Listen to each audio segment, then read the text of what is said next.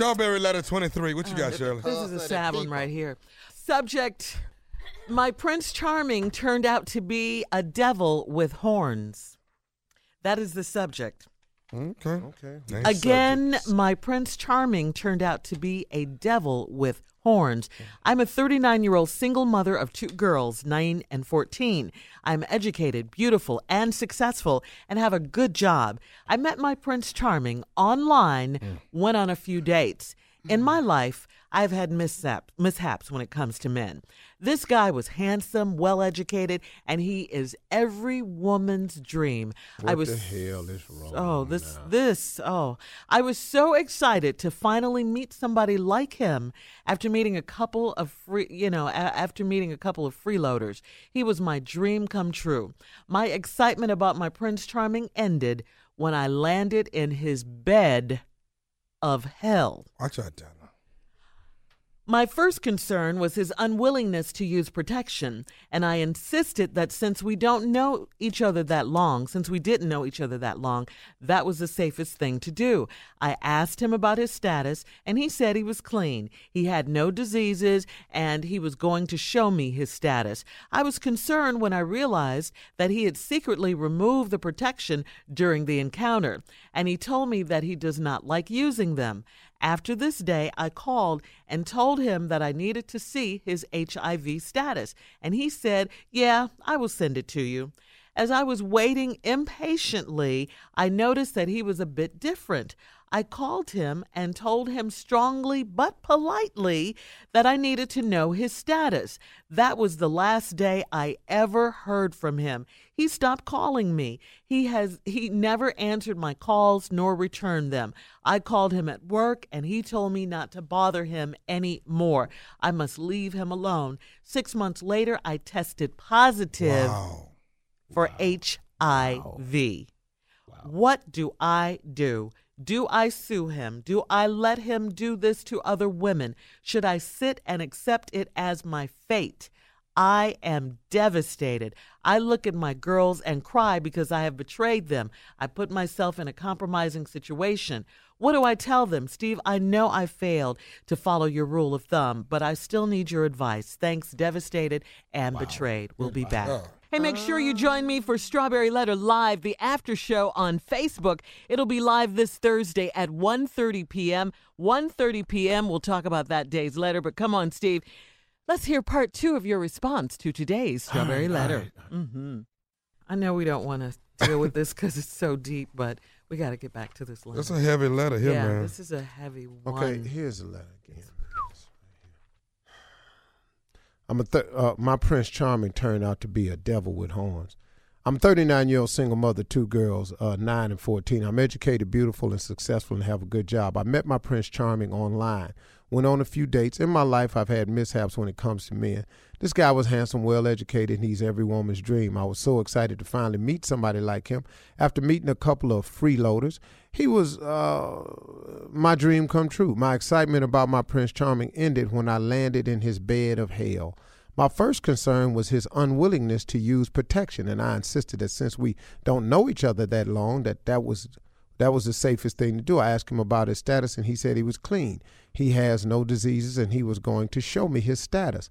I was concerned when I realized that he had secretly removed the protection during the encounter, and he told me that he does not like using them. After this day, I called him and told him I needed to see his HIV status, and he said, "Yeah, I'll send it to you." As I was waiting impatiently, I noticed that he was a bit different. I called him and told him strongly but politely that I needed to know his status. That was the last day I ever heard from him. He stopped calling me. He never answered my calls nor returned them. I called him at work, and he told me not to bother him anymore. I must leave him alone. 6 months later, I tested positive for HIV. Whew. What do I do?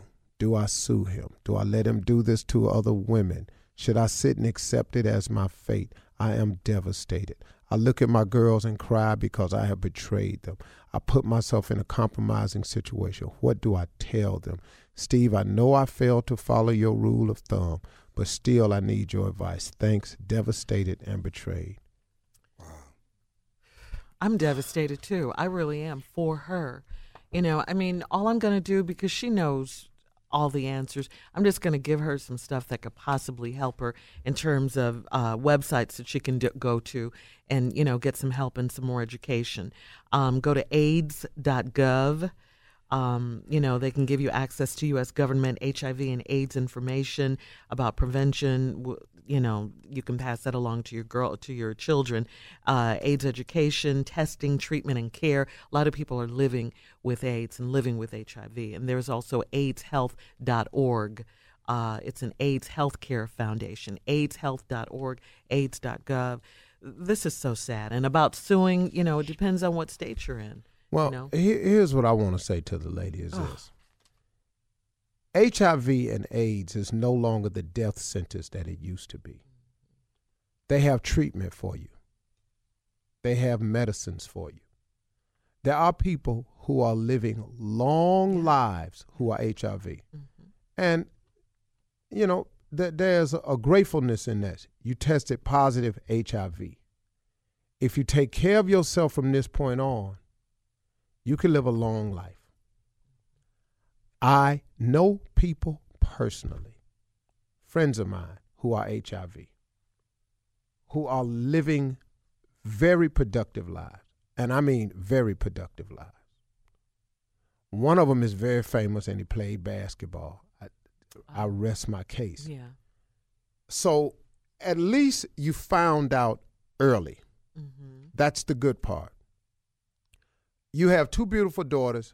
You have to do your part now to stay here for them. So let's get about the business now of what you have to do. Mm-hmm.